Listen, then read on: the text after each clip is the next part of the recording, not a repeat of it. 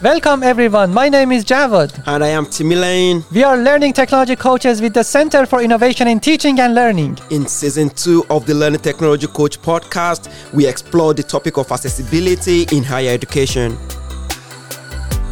I accepted being chair, not necessarily because I wanted the work, but I think if you want to be part of the solution, you have to step up and work some of the hours too.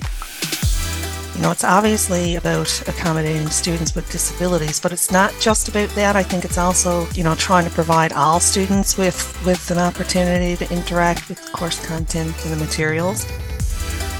Students with disabilities who actually say accessibility, the term accessibility has grown to mean so many things that they almost feel left out now. So when I think of the term accessibility, I immediately think of access for all.